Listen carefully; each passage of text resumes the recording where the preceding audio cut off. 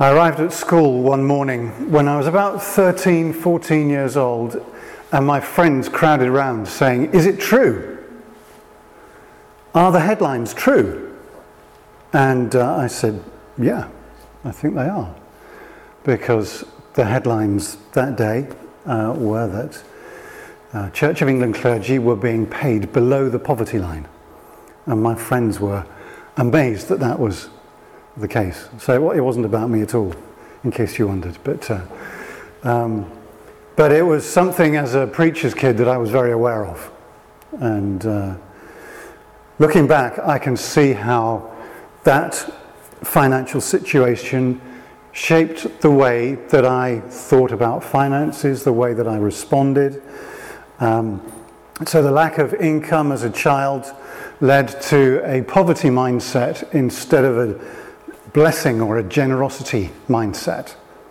And there were times when I really wanted to be generous, but just there was something that stopped me doing that.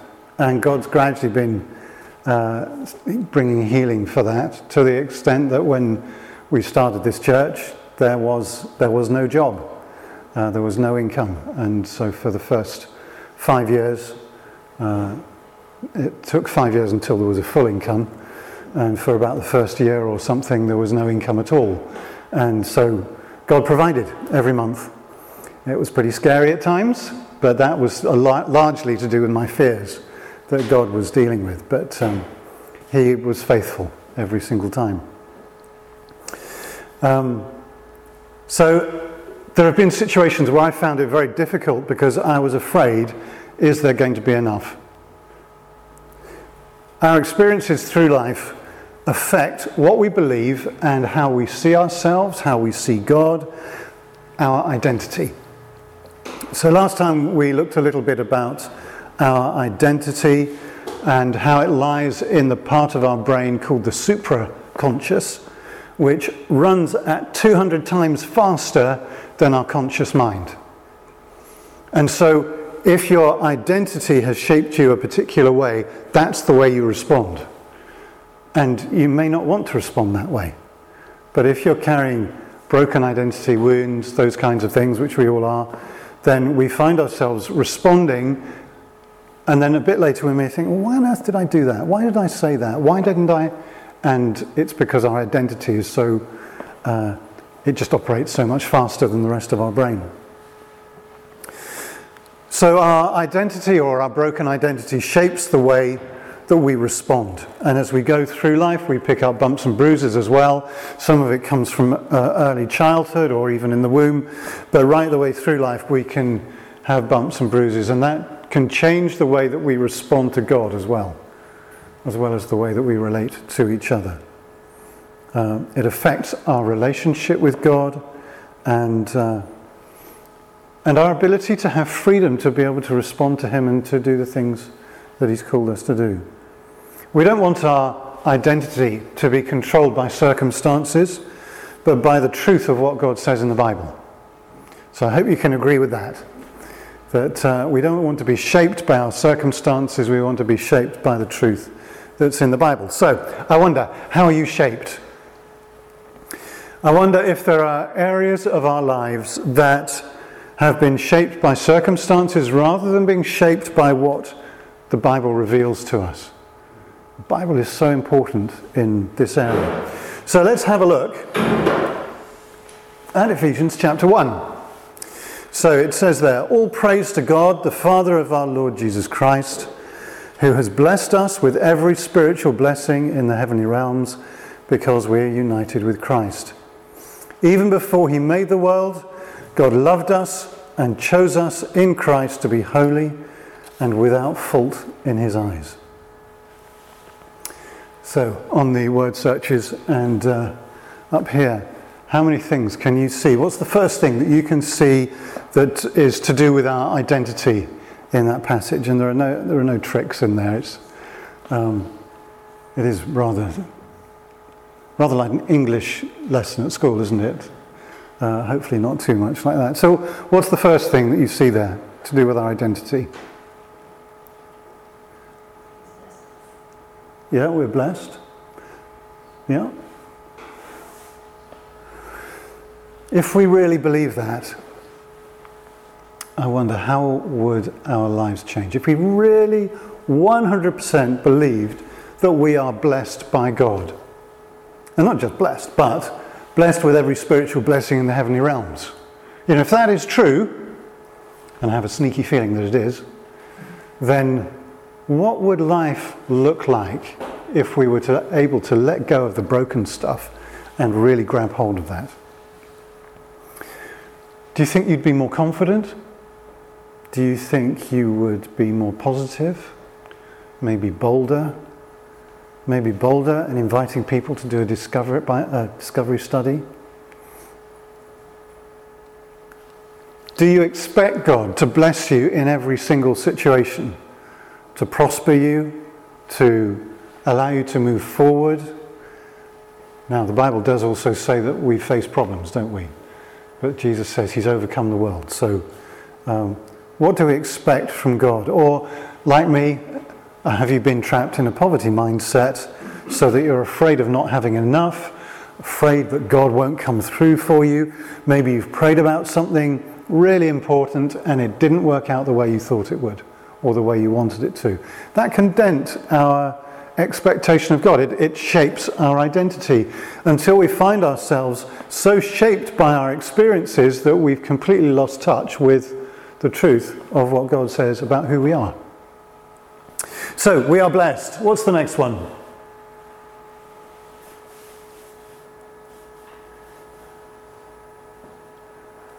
I know it's Sunday afternoon, but we are united with Christ. So what difference will that make to everyday life? If I'm united with Jesus, then I'm not separated from him, ever, no matter what I feel. No matter what I'm going through, I'm not separated from him. I'm not rejected by him. I'm not distant from him. God's not distant from me because I'm united with him. Feelings tell us differently, don't they? And feelings can be incredibly deceptive. And you can go 1 minute feeling incredibly close to God, and then something happens, and suddenly you've lost that. You've lost that connection. It's one of the reasons why the Emmanuel prayer ministry is so powerful, because it helps us to connect with God. So when I feel disconnected from Jesus, I come back to the truth and I remind myself that I am united with him, that I'm one with him, and that nothing can separate me from him, because that is what the truth says. So what difference does that make in daily life? Well, I reckon, again, confidence, incredible peace. Peace to be able to face any kind of situation, any kind of storm, and to have peace in the storm, even when everything appears to be going completely wrong. Freedom from worry. Okay, the next one in there. God loves us. God loves us, that's right, yeah. So what would change if I really believed that? If I was totally secure in my identity that God loves me. Well, while you're thinking about that, Romans chapter 8 verse 31, it says, if God is for us, who can ever be against us? Since he didn't spare his own son, but gave him up for us all, won't he also give us everything else? Who dares accuse us whom God has chosen for his own? No one. For God himself has given us right standing with himself. Who then can condemn us? No one.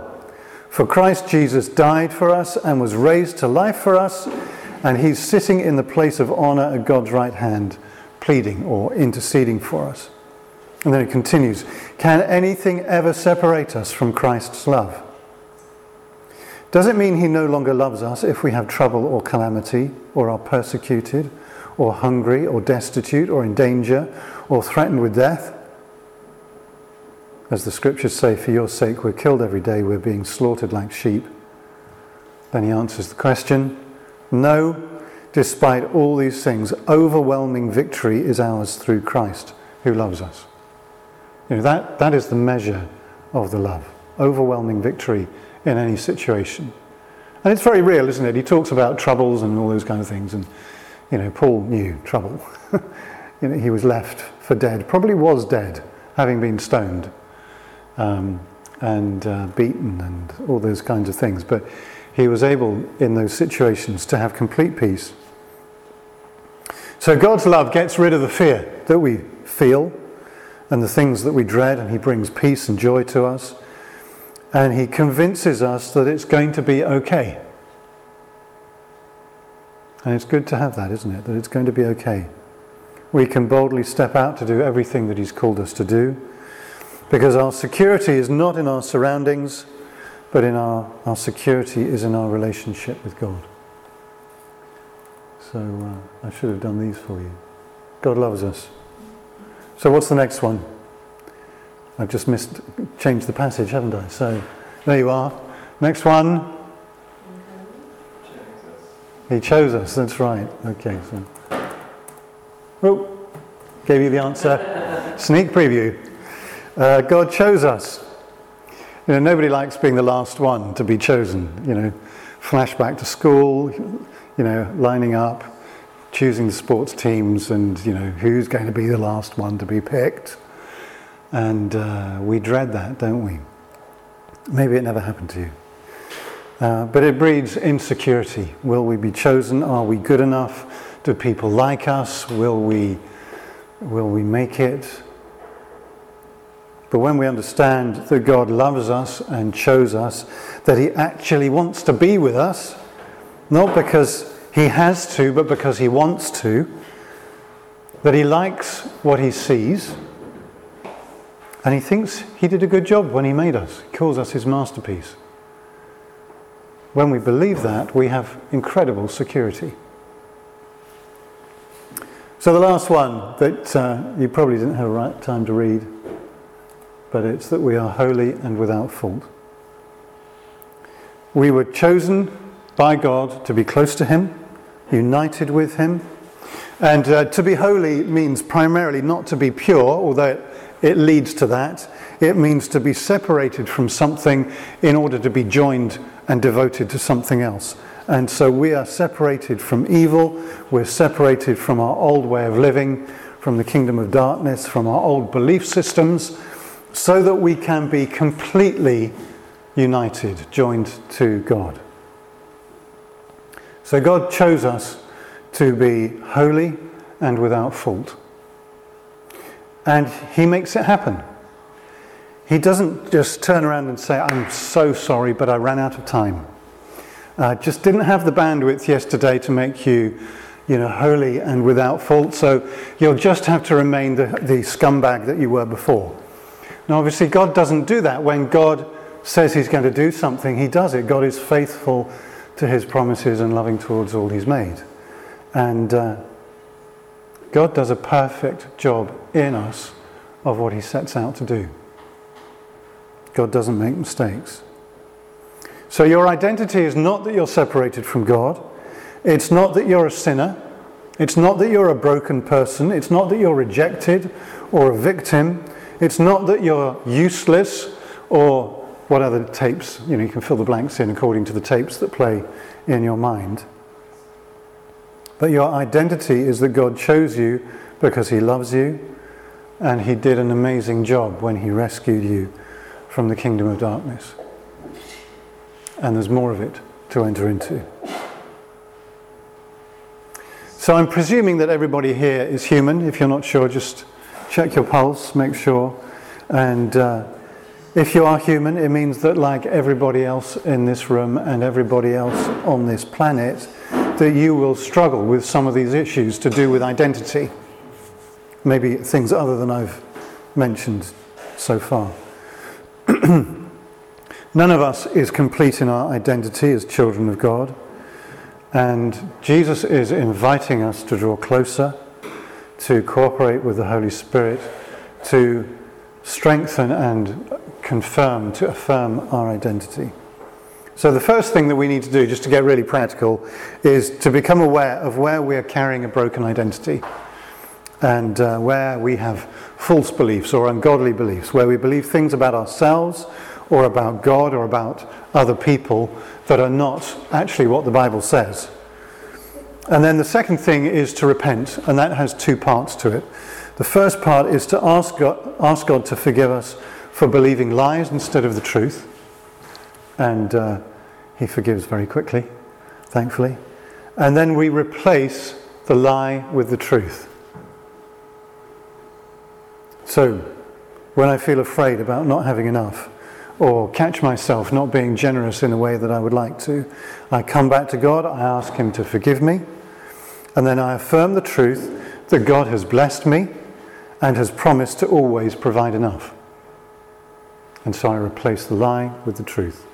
And sometimes I have to do that multiple times every day over different things. So when I feel afraid of what people might think, I don't know if any of you struggle with that one, I come back to God, I ask him to forgive me for entertaining and believing fear and rejection.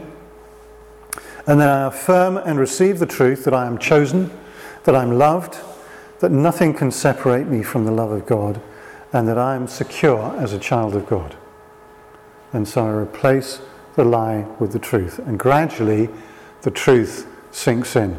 Sometimes speaking it out loud is really powerful.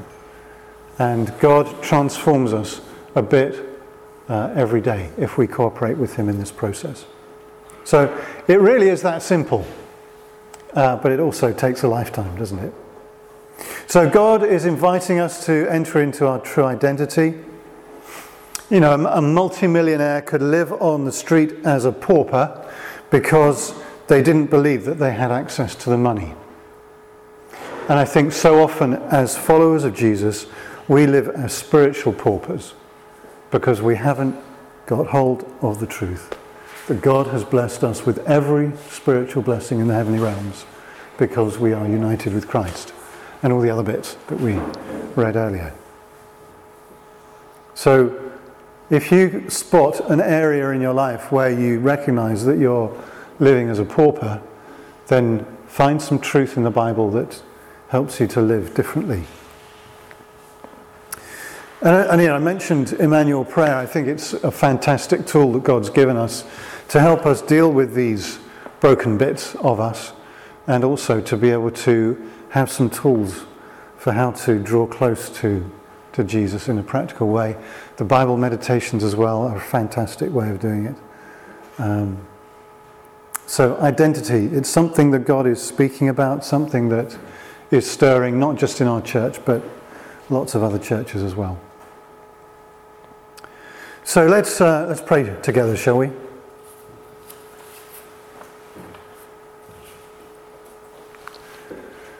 All praise to God, the Father of our Lord Jesus Christ, who has blessed us with every spiritual blessing in the heavenly realms, because we are united with Christ. Even before he made the world, God loved us and chose us in Christ to be holy and without fault in his eyes. And Father, we're sorry for the times that we've believed the lie, when we've given way to the half-truths that have affected us, the situations that have bumped us and bruised us, and we ask that you'd help us to find healing for that bruising, that you'd release us into the true identity of who you've made us to be. So Holy Spirit, would you speak to us? Would you help us to understand what it is that you're asking us to respond to today? And help us to be quick to respond to you.